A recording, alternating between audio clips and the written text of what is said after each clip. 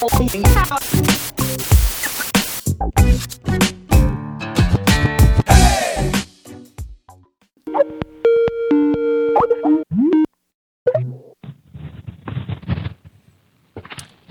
Steve. Hey, Solomon, can you hear me okay?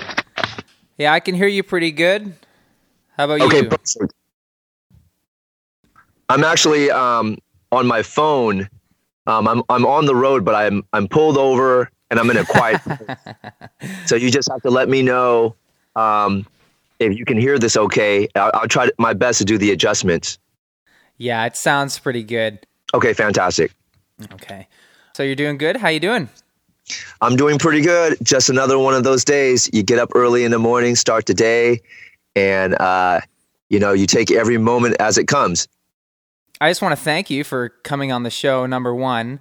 It's actually really exciting for me to have someone as experienced as you come onto the show and help kind of spread your knowledge of kettlebells and gear voice sport with the rest of the North American populace. Well, thank you very much. I'm very honored and certainly humbled to be here. And just like everyone else, I'm still a student. I'm learning every day from everyone.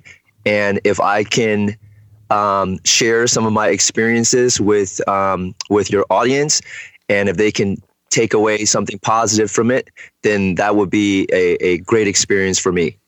And that's a great philosophy, and I really try to instill that in my students as well. Student for life. There's always something new you can learn. What I'd like to let's just start off talking a little bit about the facility as it is right now. Why don't you just kind of briefly describe the ice chamber as a training facility? What's it like there? Yeah, so the ice chamber is a 7,000 square foot performance facility, and it's set up in a way so that we can facilitate large classes as well as one-on-one training. The purpose or the intention of the facility is to provide ample space and equipment so that people can train functionally using movement as the basis for health, and then also provide the clientele and the customer base there with the knowledge as well as the equipment for them to enhance performance across all levels of athleticism. Doesn't matter if they're coming back from an injury or if they've never exercised before. We still treat them the same way in which we treat an elite athlete who's going to the Olympics. The only difference is that we would scale the programming down to an appropriate level for those individuals. I like that you make that point. Yeah, that's something I like to express with my training as well, is that, good positions are good positions. Good technique is good technique. There shouldn't really be a huge difference between what we teach our novices and what we teach our elites. At the end of the day, they're going to learn the same movements. It's just, how intense can they be? How much load can they handle? And so it's important to scale in that respect. And that's absolutely correct. That is a philosophy that I think should be adopted by everyone. Just ultimately, movement is movement. And as long as we are doing things that aren't going against the laws of physics and hurting our bodies, the default mode is going to be progress. Absolutely. What programs do you offer? So we offer a very large array of programming. We have boot camps in the mornings. We have personal training throughout the day. We have very sport-specific programming as well, such as kettlebell lifting for competition, Olympic weightlifting, powerlifting. We have teen classes, which is geared towards group sports of various types. We have indoor cycling. We have restorative classes, which really focuses on full body restoration using the Egoscue method as well as deep tissue and foam rolling. We have, the list goes on. We have a reboot class, which is geared towards special populations. It's really quite extensive. We really try to look at at our facility as a hub that anyone, regardless of status, condition, or lifestyle, can come and see progress through physiological changes and also mental and spiritual health as well. And how exactly does kettlebell sport fit into the gym programming? Is that obviously when I think of the ice chamber, I think kettlebells, but that might be completely different to people in the area who know the gym, who go there for those other realms of fitness. So do you guys introduce kettlebells into the other programming, or do you strictly just introduce it to people as a gear voice sport, the sport-based thing, and don't really, do you incorporate it in your cross-training classes? Yeah, that's a really good question. And I think you nailed it right on. I think the ice chamber is really known internationally as a gear voice sport team. However, in the local area, we're really more renowned as a functional fitness facility. So we do separate the programs. So the people that come and the general population that comes and they're looking for functional fitness, we will use the kettlebell as a tool in the various classes. However, with regards to the technical intricacies, we pretty much reserve that for the kettlebell lifting classes, and the conversion rate just happens naturally because we have, our team is a very good team and they're recognizable. So people see our lifters and they see the improvements and they see the happiness that they get from competing in kettlebells, and they ask questions. And so one thing leads to another, and word of mouth is the most powerful form of advertising. So the Gear Voice Sport portion of our program just eventually would just market itself, and that's how people convert into the kettlebell lifting.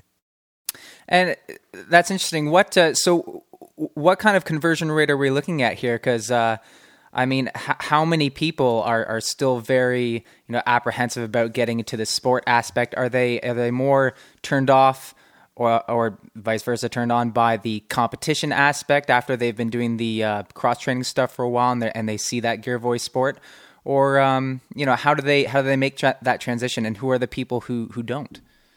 Sure, that's a really good question. So out of everyone that does our kettlebell lifting classes, I would say we have probably 60-70% that will compete on a consistent basis. Now that still leaves about 30 to 40% of people really just loving the sport for all of the other attributes, such as learning to focus under stress, learning to lift weights using a fluid forms, using learning good technique. So they really enjoy attributes that are outside of the competitive sphere. So I would say that maybe those people will probably never compete, but it hasn't stopped them from coming to class and really being around the energy of the competitive lifters.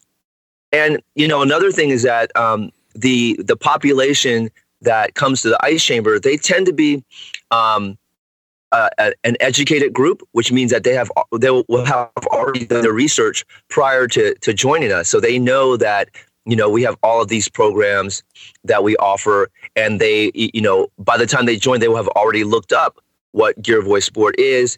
And, if there are any questions, they'll tend to ask, and we give a very thorough explanation of what it is. And we'll explain to them and say, hey, this is very good for your body overall.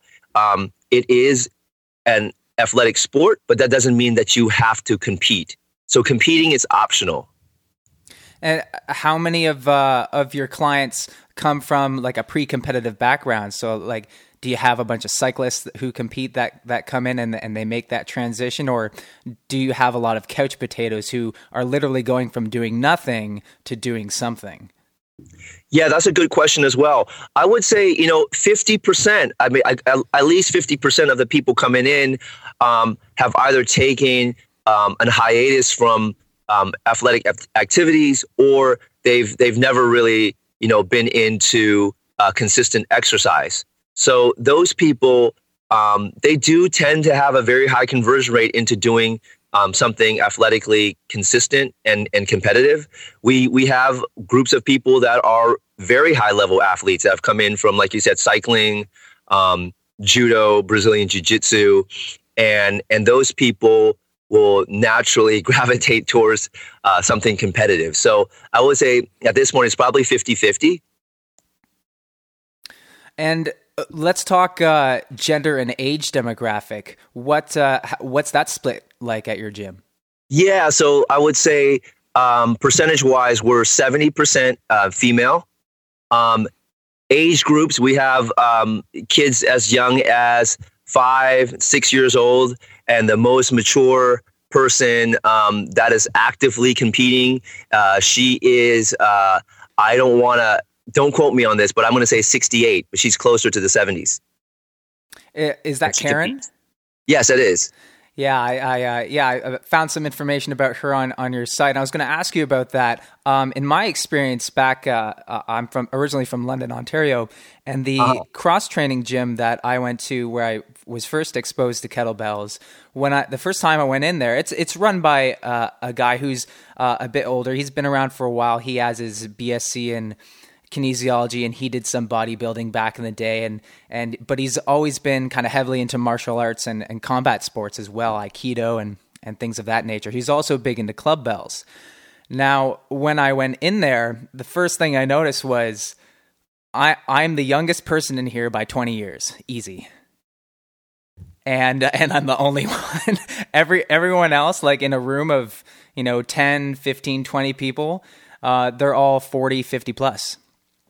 Do you find that's do you think older people gravitate to kettlebells naturally? Do you think it's a very complementary sport for seniors in general, or what's your take on that? Yeah, I do believe that. I think that kettlebell sport lifting is a very safe sport for really folks of any age group, particularly those that are a bit more mature, because we're looking at something that is considered a high intensity exercise that is low risk, in the sense that you're not pounding your joints out on the pavement by running marathons.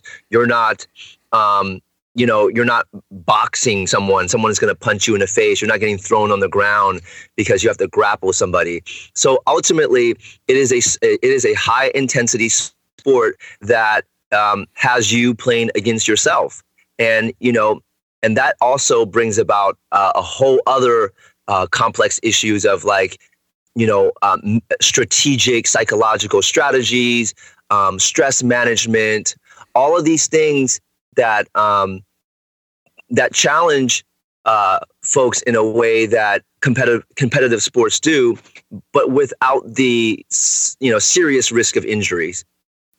And I think that's a good example of how personal trainers and athletes over time become really good life coaches, because they've trained themselves to face adversity on a regular basis.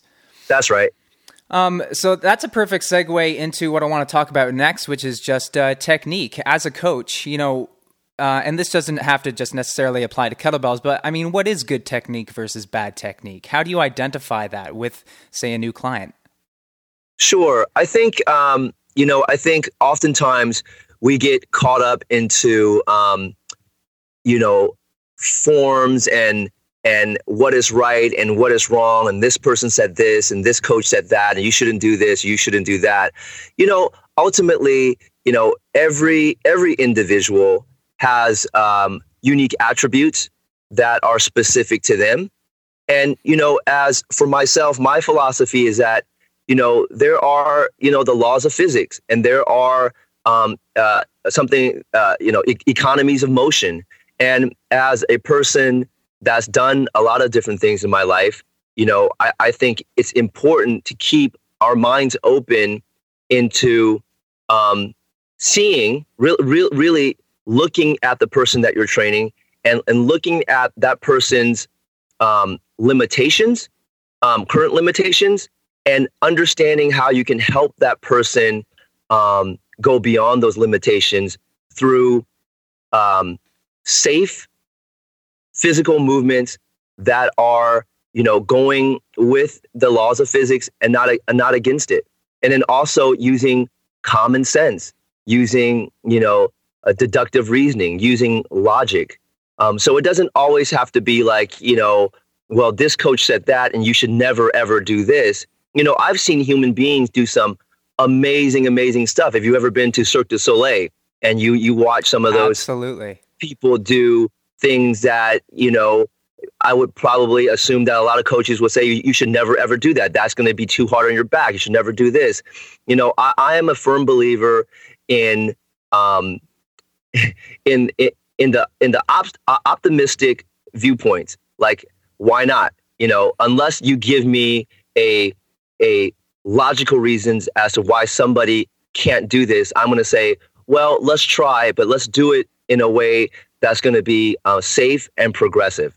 So I think that, that viewpoint should be endorsed by more people, as opposed to a viewpoint of like, I learned from this person said you should never do sit-ups because sit-ups are bad for your back, or you should never, swing a kettlebell because you're over the age of 40 and kettlebells are too ballistic for your spine. It's just, there's a lot of dogma out there, and I would just encourage coaches to think outside the box and use logic. And if you can support your thesis, if you can support your theory logically, and it makes sense, why not?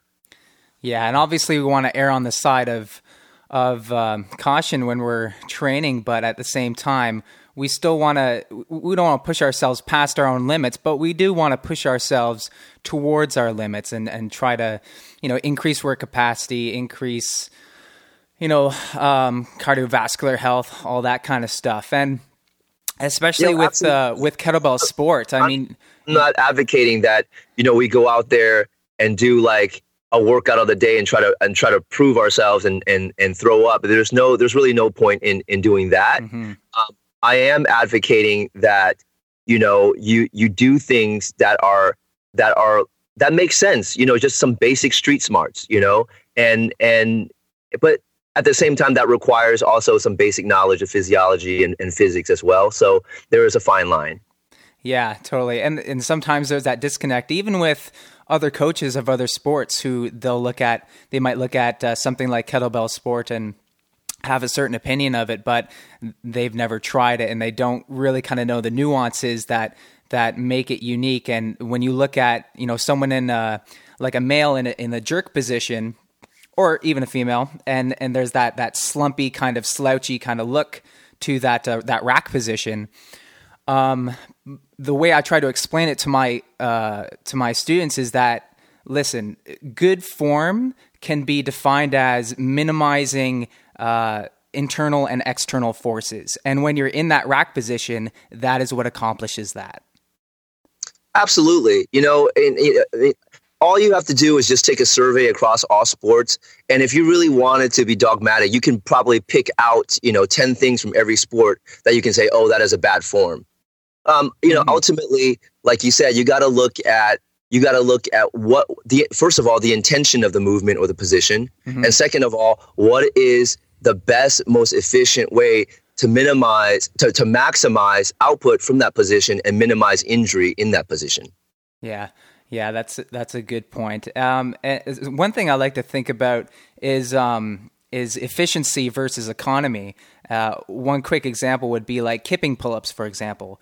Adding a kip can increase your workout economy, but if you start to load that pull-up, it's not very efficient. You can't really kip with, 25, 35, 45 pounds hanging from your waist. You would have to exercise those basic pulling mechanics to be more efficient at it, to get more bang for your buck in terms of that intensity. So, and sometimes we just get too caught up with, what's the most economical way to move? What's the way I can move by putting the least amount of effort in, as opposed to how I should move to get the most out of it.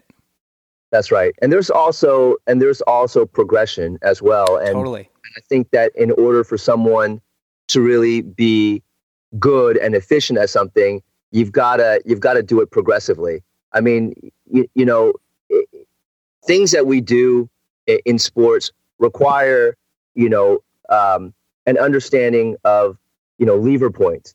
And, in your example of the kipping pull up there, yeah, if you're a light person and your center of mass is relatively high and you're, relatively light. And when I say relatively light, I mean like, maybe under 170 pounds or so. But you start changing those variables around and you start doing a kipping pull up and you haven't yet developed the joint integrity and you happen to be a long person with long levers, then there is going to be a problem.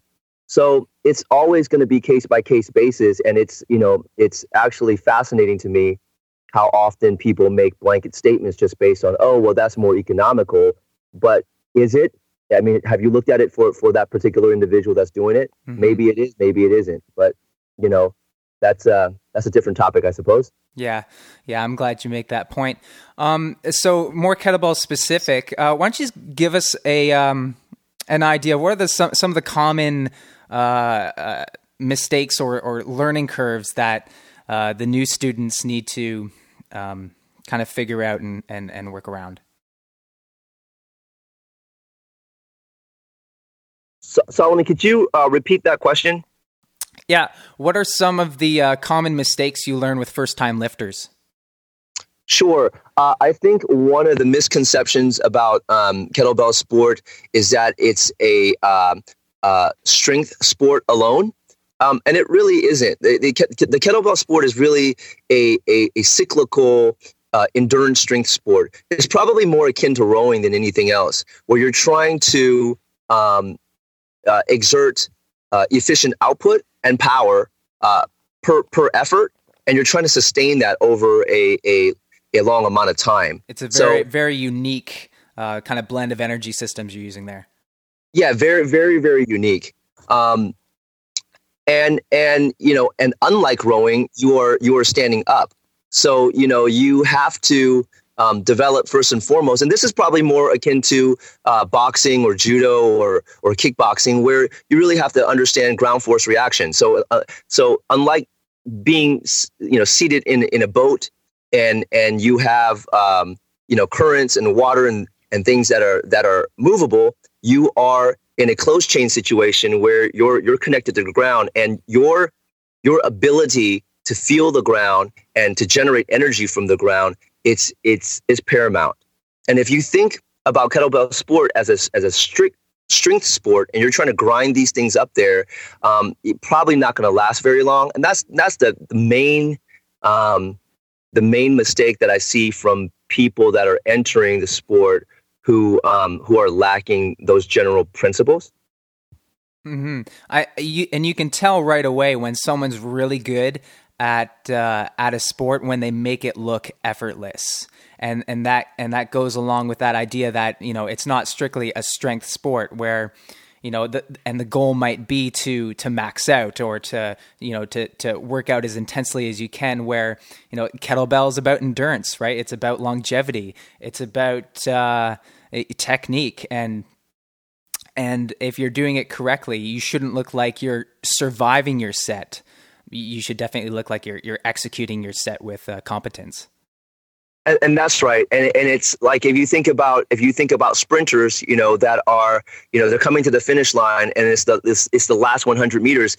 It's not about like, oh, I have to be stronger and more powerful at the last 100 meters. No, it's just about maintaining that technique for the last 100. Because by that time, you're pretty toasted. And the person who has the capacity to maintain the form and the technique is going to be the person that's going to win. And that's very similar to kettlebell sport, right? Every rep, ideally, theoretically, should be the same from start to finish if the capacity is there. And the amusing irony is that if you got two people crossing the finish line at the same time, and one person's got amazing biomechanics, their stride's good, they look great, and the other person's running like they look like they're running from bees and their arms are flailing around, the person who has more potential is the person whose technique is not good, because if you can improve that, then they'll be that much better. That's right. and to your statement, that person who has the better technique will then go on to improve his and her time, over the course of his and her career, which were as the person who's coming in with the, misalignment and the flailing arms, that person would probably have to go back to the drawing board to work on those mechanics, before improving. Yeah, as well as potentially have to work around some injuries that may be looming in the future. From the coach's point of view, how would you help a student overcome issues like developing that ground force reaction and getting out of thinking of it as an open chain exercise and getting them to recruit their hips and so forth? Yeah, so for people that are new to the sport and potentially haven't done something like this in the past, we really do spend a lot of time on using the lightest weight possible, or even no weight, and we're just starting with movement. We're trying to get them to understand that there needs to be a shift. There needs to be a change in the ground force that they're generating, a change in their center of gravity. There needs to be movement in stillness. So it's not just one lever that's going through the sagittal plane back and forth. There's all these rotational forces that are happening too. So we really try to emulate that for them, have them see it, and have them mimic those movement patterns prior to using a weight as a reference of progress. Yeah, it all starts with movement, right? And I think Pavel said it best, where he's like, it's not about the kettlebell. We just use it as a tool to see how you move. That's right. Now, why? So we'll come back around to something that you brought up a little bit earlier when you brought up the martial arts and whatnot. How do kettlebells compare to combat sports, and why do they seem so popular in those circles? I mean, you've got Steve Maxwell, Steve Cotter, Scott Sonnen, Sean Mosen, and kettlebells get further popularity through publications like On It Magazine. Why are they so popular with those guys? Well, I believe that, the attraction is there because, martial arts, it's all about, moving through time and space in a way where you're more advantageous than someone else. And in order to lift a kettlebell properly, you have to do the same thing. It's about you moving yourself, and the kettlebell follows along. And unlike other strength building exercises, the kettlebell moves ballistically, and in order to master those movements, you have to master yourself first and foremost. And then there's the other piece of it too, which is the mental psychological piece, right? If you're a combat athlete, a great percentage of your time is actually spent in the mental or psychological world, the spiritual world even, where you have to be, thinking positive things. You have to outlast the opponent. And there's a really good analogy with kettlebells. And Fyodor Fuglev said this. It's like, he said, when you rack two kettlebells, on your hips, you want to put them down because they're heavy. But, in a war context, you have no choice. You have to see this through. So there's a lot of sort of analogies that can be tied between, martial sport, martial activities and what you experience as an individual lifting the kettlebells. And what do you think about fighters using kettlebells as a correlate for a lot of the fighting movements? I actually have a couple of DVDs I got from the My Mad magazine where they're kind of like fighter martial art boot camps, so to speak, that utilize light kettlebells. What's your take on that?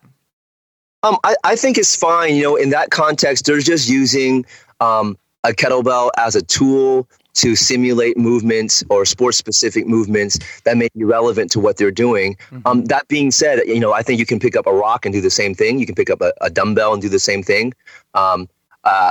There's nothing wrong with that. But that being said, that is different than the concept of gear voice sport. The context of gear voice sport is that you have these parameters that you have to survive under. and you are training yourself to best your own limits within those parameters. If you're using a kettlebell simply as a tool to simulate sport-specific movements in other sports, I think that's great, but it doesn't provide the same context. And maybe it dishonors the potential of the implement. Solomon, what are you trying to get me to say, man? You know that. I think I'm biased. I definitely love kettlebell sport, and I think that if you're going to use a kettlebell, that's an awesome full expression of a ballistic implement such as a kettlebell. Yeah, I'm gonna go out on a limb and I'm gonna say that I agree with you. Those are my personal biases as well. But like I said, I don't want to discourage people from doing what they're doing. More power to you. But like I said, you can do the same thing with a rock, with a can, a bottle of water. I mean, if you're just wanting to hold something in your hands to simulate sport-specific movements, by all means do so. But, kettlebell sport in itself is a beautiful art. And, there's something to be said about honoring that. Totally. I agree.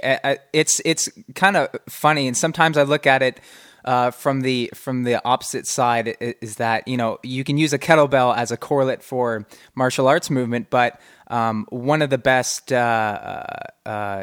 cleaning a kettlebell cues that I heard was when, gosh, I forget his name. He's the guy from CrossFit who does a lot of their kettlebell stuff, but he's like, think about that fighting stance. Sorry? You talking about Jeff Martone? Yes, correct. Huh? Think about that fighting stance and doing like an uppercut when you're coming from the back swing and that bell's coming up. Think about, shooting that elbow through much like you would like an uppercut.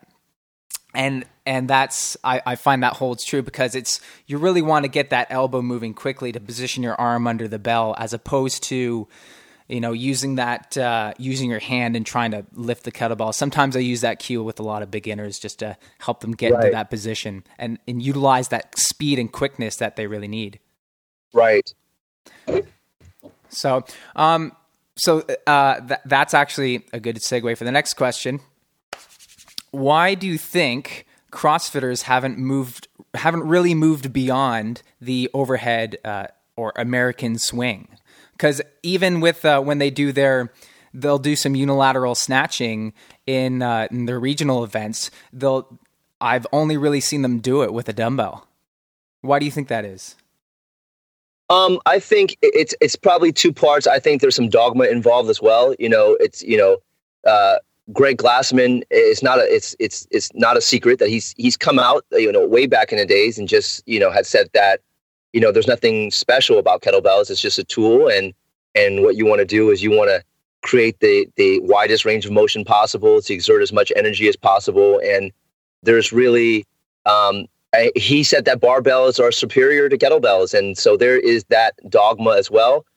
I don't think that there's any comparison. It's like saying what's better, judo or Muay Thai. It's like it's silly. But kettlebell sport, gear voice sport, requires a significant amount of time in training a skill set.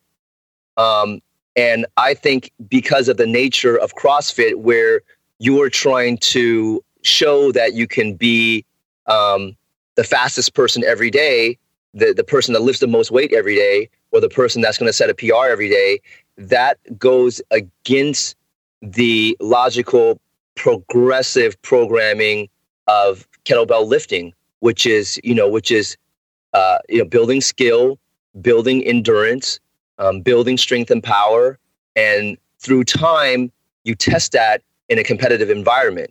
So there are some philosophical contradictions between CrossFit and Gear Voice sport. Yeah, that's I'm glad that you mentioned that. Like with kettlebells, like I mean, even in kettlebells and Gear Voice sport, maybe it's just a North American thing, but people still get caught up with PRs. But I think CrossFit in particular, and a lot of powerlifters, very PR driven.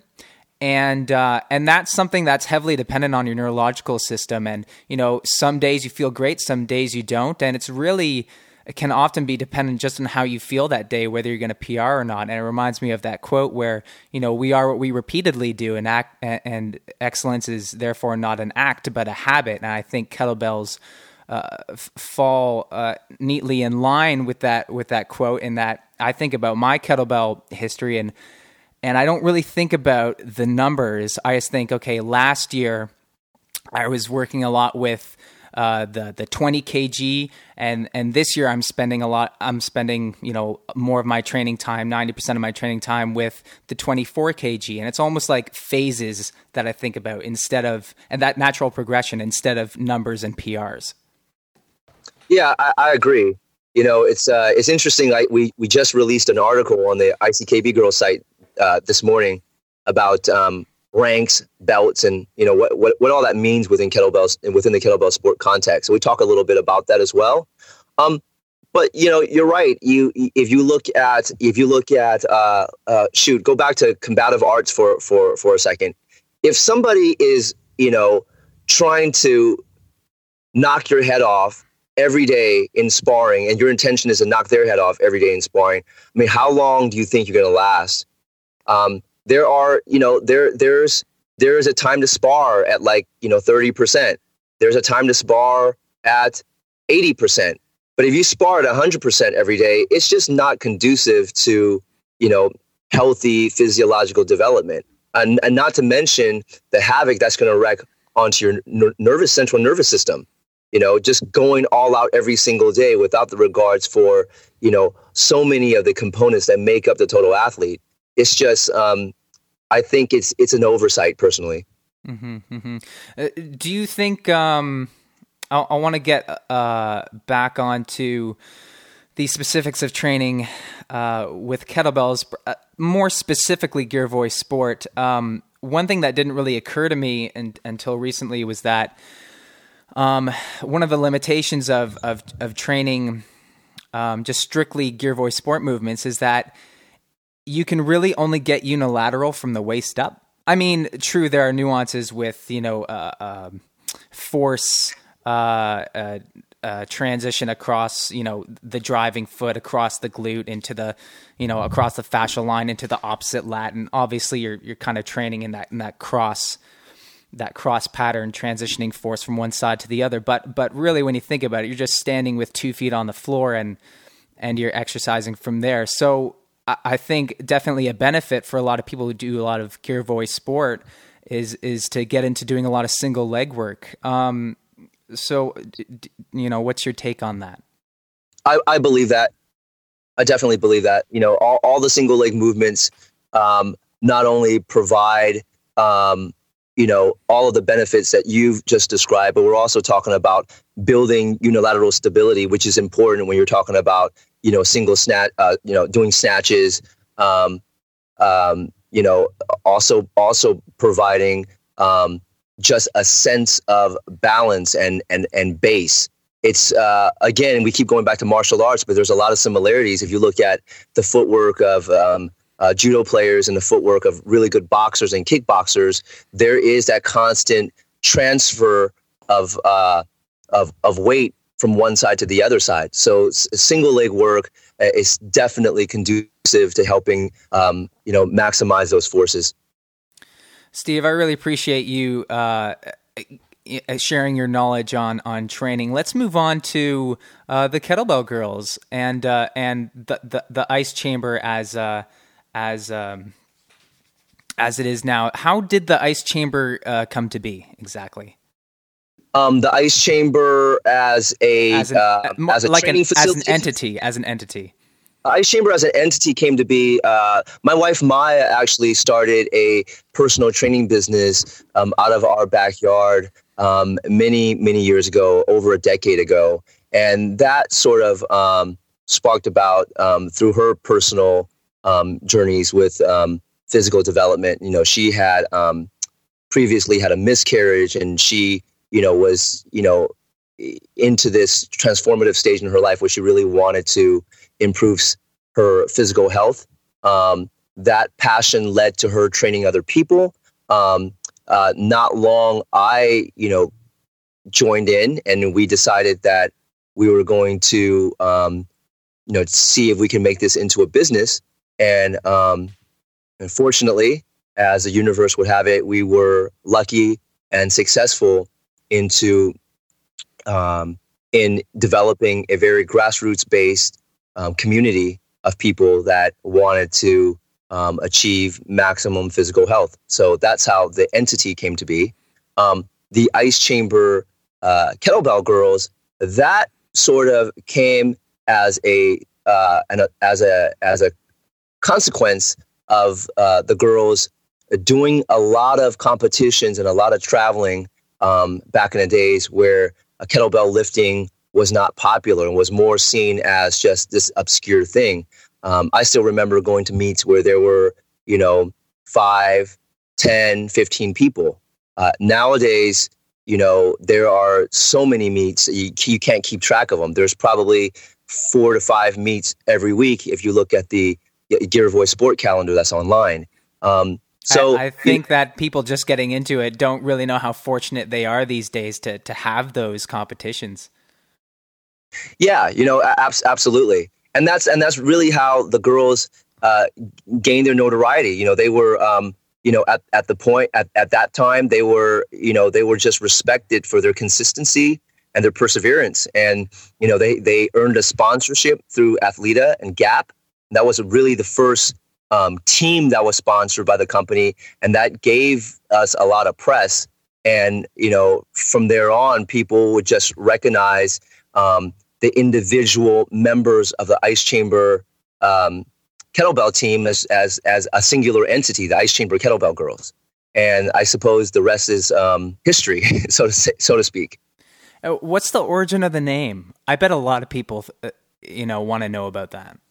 Yeah, so there's a short story and there's a long story. The short story is that we are currently, our facility is currently located in the old Coors Beers refrigeration warehouse. Prior to these beer companies having refrigeration in their trucks, they would offload all these beers into strategically located refrigeration warehouses, and our gym happens to be in one of them. So it fits nicely. But the name came about many decades prior. I was in the music business, and that really was the name of my music studio, the Ice Chamber. It's cool. Just it was a catchy little name, and it rings, and we kept it. Is the logo the same? The logo is different. This logo was actually conceived by a very good friend of mine. He's I don't know if anyone's into hip hop culture, but his name is Shingo 01. He's a very famous rapper out of Japan, hip hop artist, graphic as well as hip hop artist. That's cool.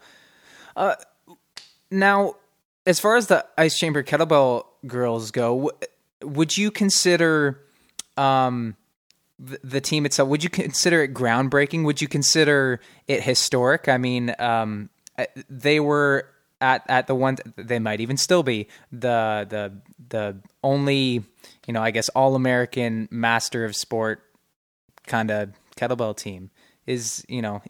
How do you, perceive that? Is that historic or what? Yeah, so I'm going to say this obviously with a lot of bias. I believe so. I believe that, from my personal experience of talking to so many people from around the world who've told me that, the Ice Chamber Girls were one of the reasons why they've,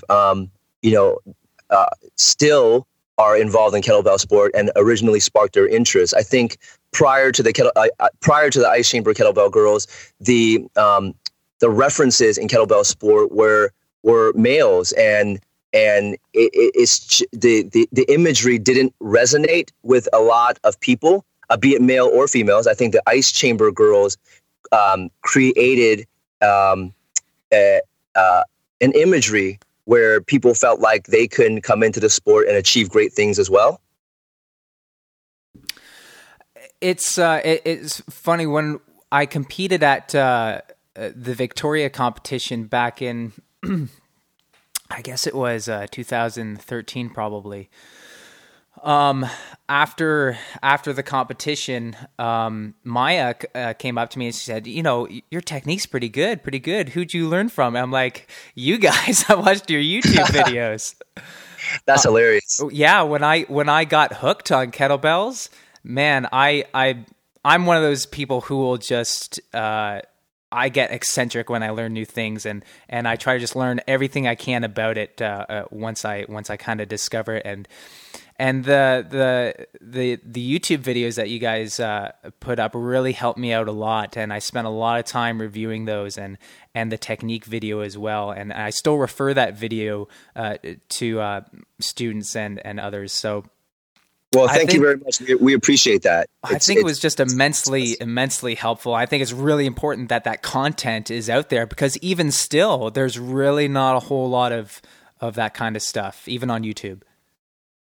Yeah, I agree. I think that there is not a whole lot of information out there that fits the context of Western lifters. I think there are a lot of videos out there that documents lifting culture and lifting lifestyles of Eastern European lifters from Russia and Ukraine and so forth. But in terms of the context that would resonate with, say, someone like yourself or Rachel, I think that context is lacking. And again, going back to the Ice Chamber Kettlebell Girls, I do think that they were the first ones to really provide that context for the Western lifters. Mm-hmm. Give me the skinny on the new Rising Stars. Who's set up to be the new Kettlebell Girls right now? Sure. Well, Melissa Swanson is the best.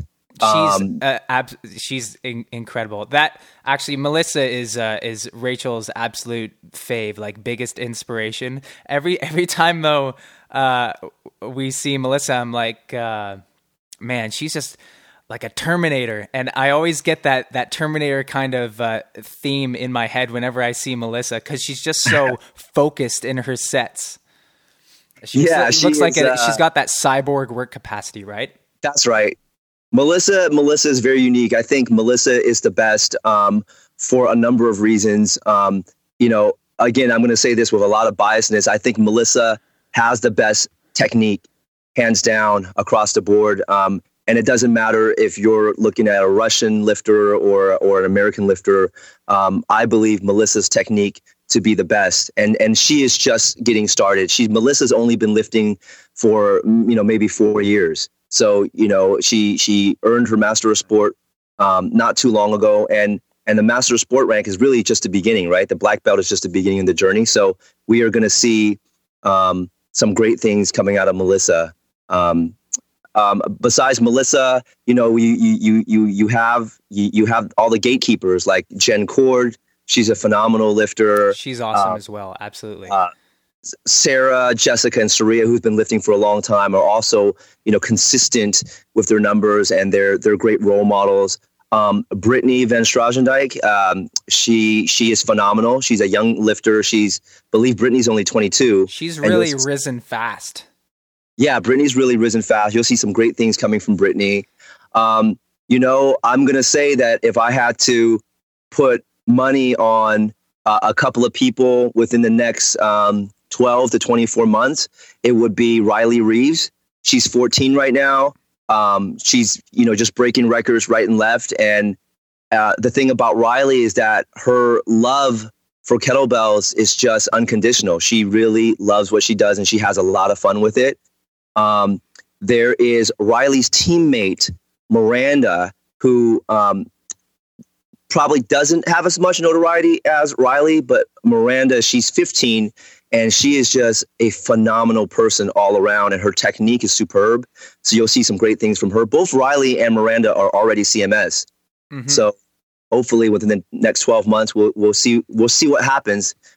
Because they're still teenagers, we don't want to push them too fast and risk injury and so forth. But as long as, all of the structural and physiological stuff is intact, you should be able to see some good things from them. And one more person that I have to mention, and not very many people know of her, in this realm is Sayaka Tora. She was actually in the 2008 Olympics in judo as Sayaka Matsumoto. She just picked up the sport a little bit over a year ago, and she already has the 16 kilo snatch record for the 58 kilogram weight class in America. And she just, as you've mentioned, she's somebody that comes into the sport with a lot of experience in terms of, mentality and psychology. And she's another one with great work capacity. Her tempo is pretty incredible. Yeah, absolutely. And she is a fighter to the end. You'll see that fighter really come out in the last 45 seconds of her set. Mm-hmm, so and every day we see like new rising stars. It's just that it's very infectious when you're training around such not only just, good lifters, but all of the people that I've mentioned. And I'll say this for, everyone that's training with us, they're just really good people. And I think that is the core to leaving a legacy and having longevity in any sport. Is like you want to be around a bunch of great people, and that's what they are. Yeah, I agree. I'm disappointed because I was waiting. I saw Miranda achieve her CMS in Las Vegas, and I snapped a photo of her on her very last repetition when she locked it out, and I have her clock in frame, and it says 100 repetitions, and the time is 9:59. And so I would love that photograph. Well, I was waiting for it to go viral, and it never did. Oh, you should send it to us, and we'll be sure to cite you as the source, and she would love to see that. Yeah, that was an awesome moment. That was really incredible to see. I'm glad I was there. Well, thank you. That was one of the greatest moments of my coaching experience. It's just to see that, because in training she had been working really hard, but never even came close to the CMS requirement, which is like, I believe it was 92 reps. But on game day, Miranda's another one of those. I mean, she really turns it on game day. Mm-hmm. And there are others like Fallon Bachelor. She's incredible. She's another one that's she's CMS, and she is pretty, getting really close to her MS numbers. And she's another one that's just, on game day, she turns it on. And I'm a big fan of going all out on game day. Like, in training, I will seldom, if ever, do a full mock competition set. I always trust in my training. I trust in my progression. I trust in my periodization, and go into game day, just having faith in myself and confidence in myself, and just kind of leave it all out on the platform. But I know that some people don't share that idea of going into competition not really knowing what'll happen. But right, maybe it's just me. So moving right along, I would like to get your take on this. Does the East Coast stack up to all the West Coast talent? I don't know if you you're killing me. Come on, man. You got to fill us in. Okay, all right. I'm going to throw the gauntlet down. I'm going to say the West Coast. I'm going to say the West Coast carries the weight in terms of, if we were to go head to head, I think my money's going to be on the West Coast. I'm home team biased. Attaboy. Yeah, I think I wouldn't disagree with that. I wouldn't bet money against you. Yeah, I think it would be neat to have a North American East versus West team competition. That if there would was be really cool. An opportunity to make that happen, what we would do is we would, regionally select like two people from each region and just form the West Coast team versus the East Coast team, and then we have the All-Star game. That would be awesome.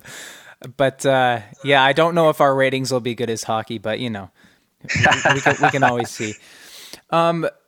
Let's get into the regulatory side. What's your relationship like with the American Kettlebell Alliance as well as the International Union, and how and when did all that political and regulatory framework become part of the Ice Chamber legacy? So, like, how did you make that transition from just being a gym into being basically a regional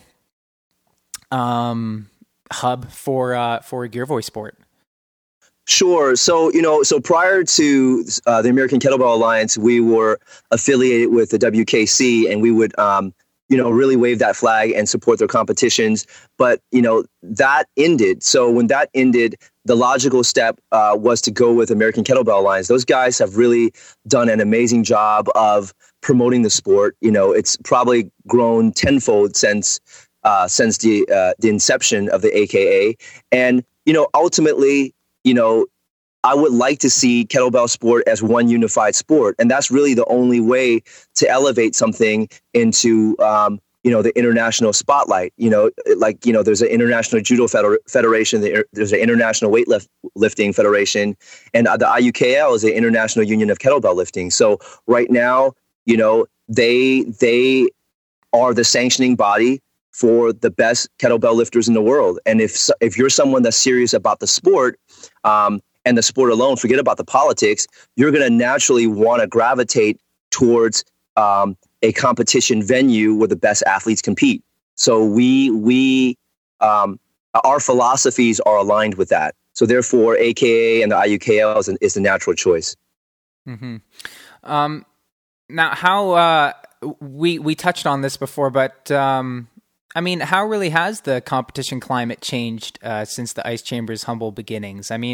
Obviously the AKA seems like they've definitely ramped up the scheduling of competitions and things like that. We now have that full calendar of competitions. It seems like we're making good progress on that front. How has that climate changed?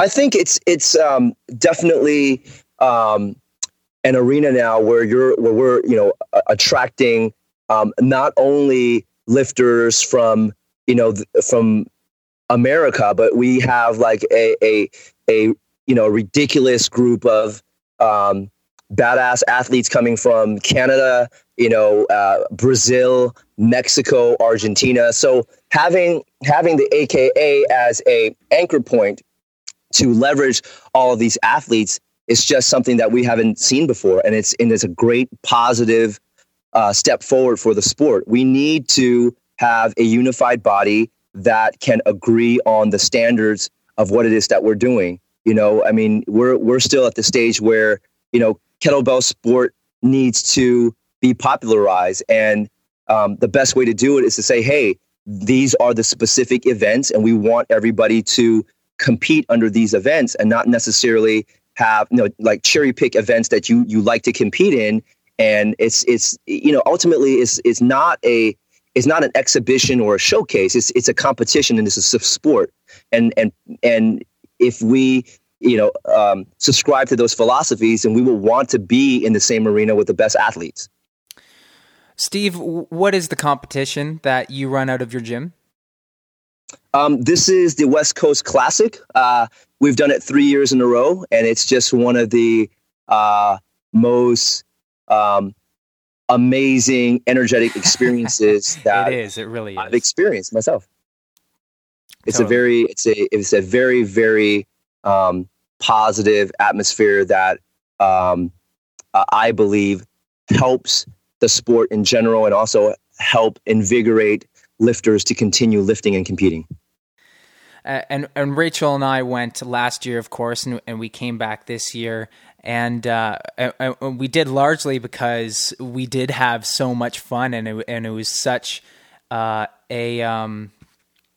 great experience, and met lots of great people. And of course, it's almost in North America as a amateur kettlebell lifter, it's you almost kind of feel obligated to help support your local competitions. So we were only too glad to be there and help out on that front.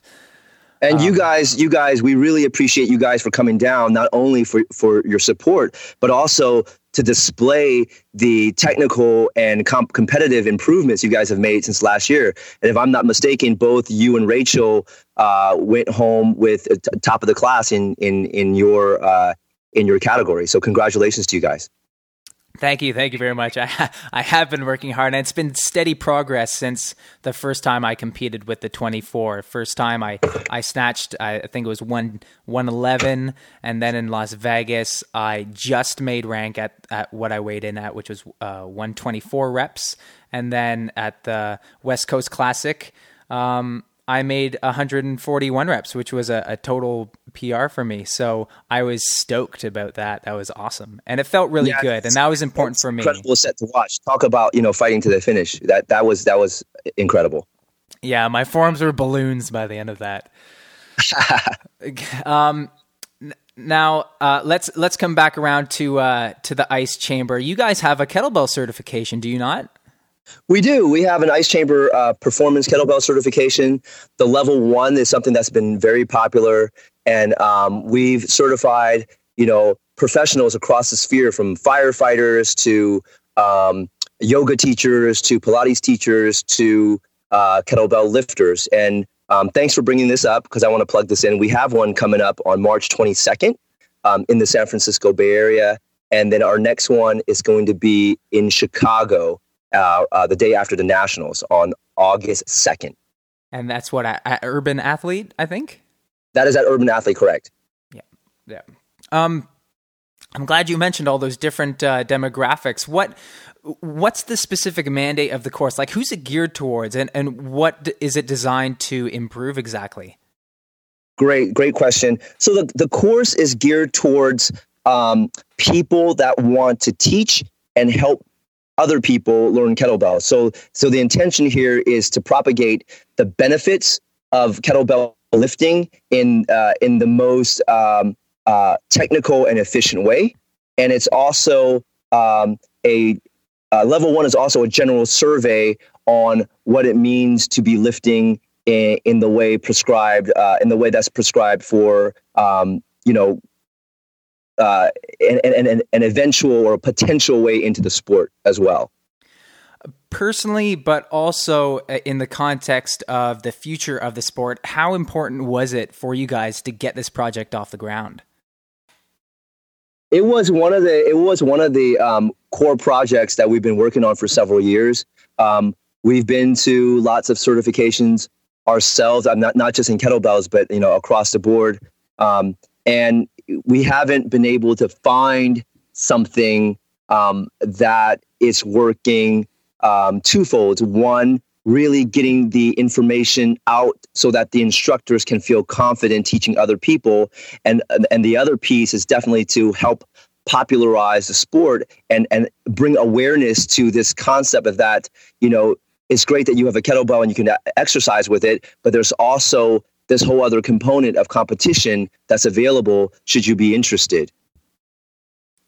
Steve, I can't thank you enough for coming on the show. Where can people contact you guys and find out more about the Ice Chamber? Sure. People can contact me directly. They can contact me via email at steven@icechamber.com. They can visit the Ice Chamber website. For people that want to get to know about the culture and the lifestyle of kettlebell sport, they can visit ickbgirls.com, which is a really cool magazine-like a venue for people to check out the going-ons of kettlebell sport in Americas. Hey, I also want to say something, if I may. I'm just really, really impressed with the progress that the Canadians have made overall in the sport in such a short amount of time. And because of that, I like to pay homage to you guys by going to the Canadian Nationals. I will be there to help out, and hopefully I'll be able to bring several American lifters and see you guys there. We would be ecstatic to see you guys there. Rachel and I plan on going. Hopefully, we can bring some familiar faces that you'll remember from the West Coast Classic, and we'll just make the most of it and see if we can, make some improvements on what you've already seen. And I will bet my money that you will. I want to thank Ballistic Strength and everyone that's listening for taking the time to hear me chatter about something that I love so much. And I, again, just can't thank you enough for taking the opportunity to talk to me. Thank you, Steve. I greatly appreciate it. You have yourself a great day, Steve. You too. Take care.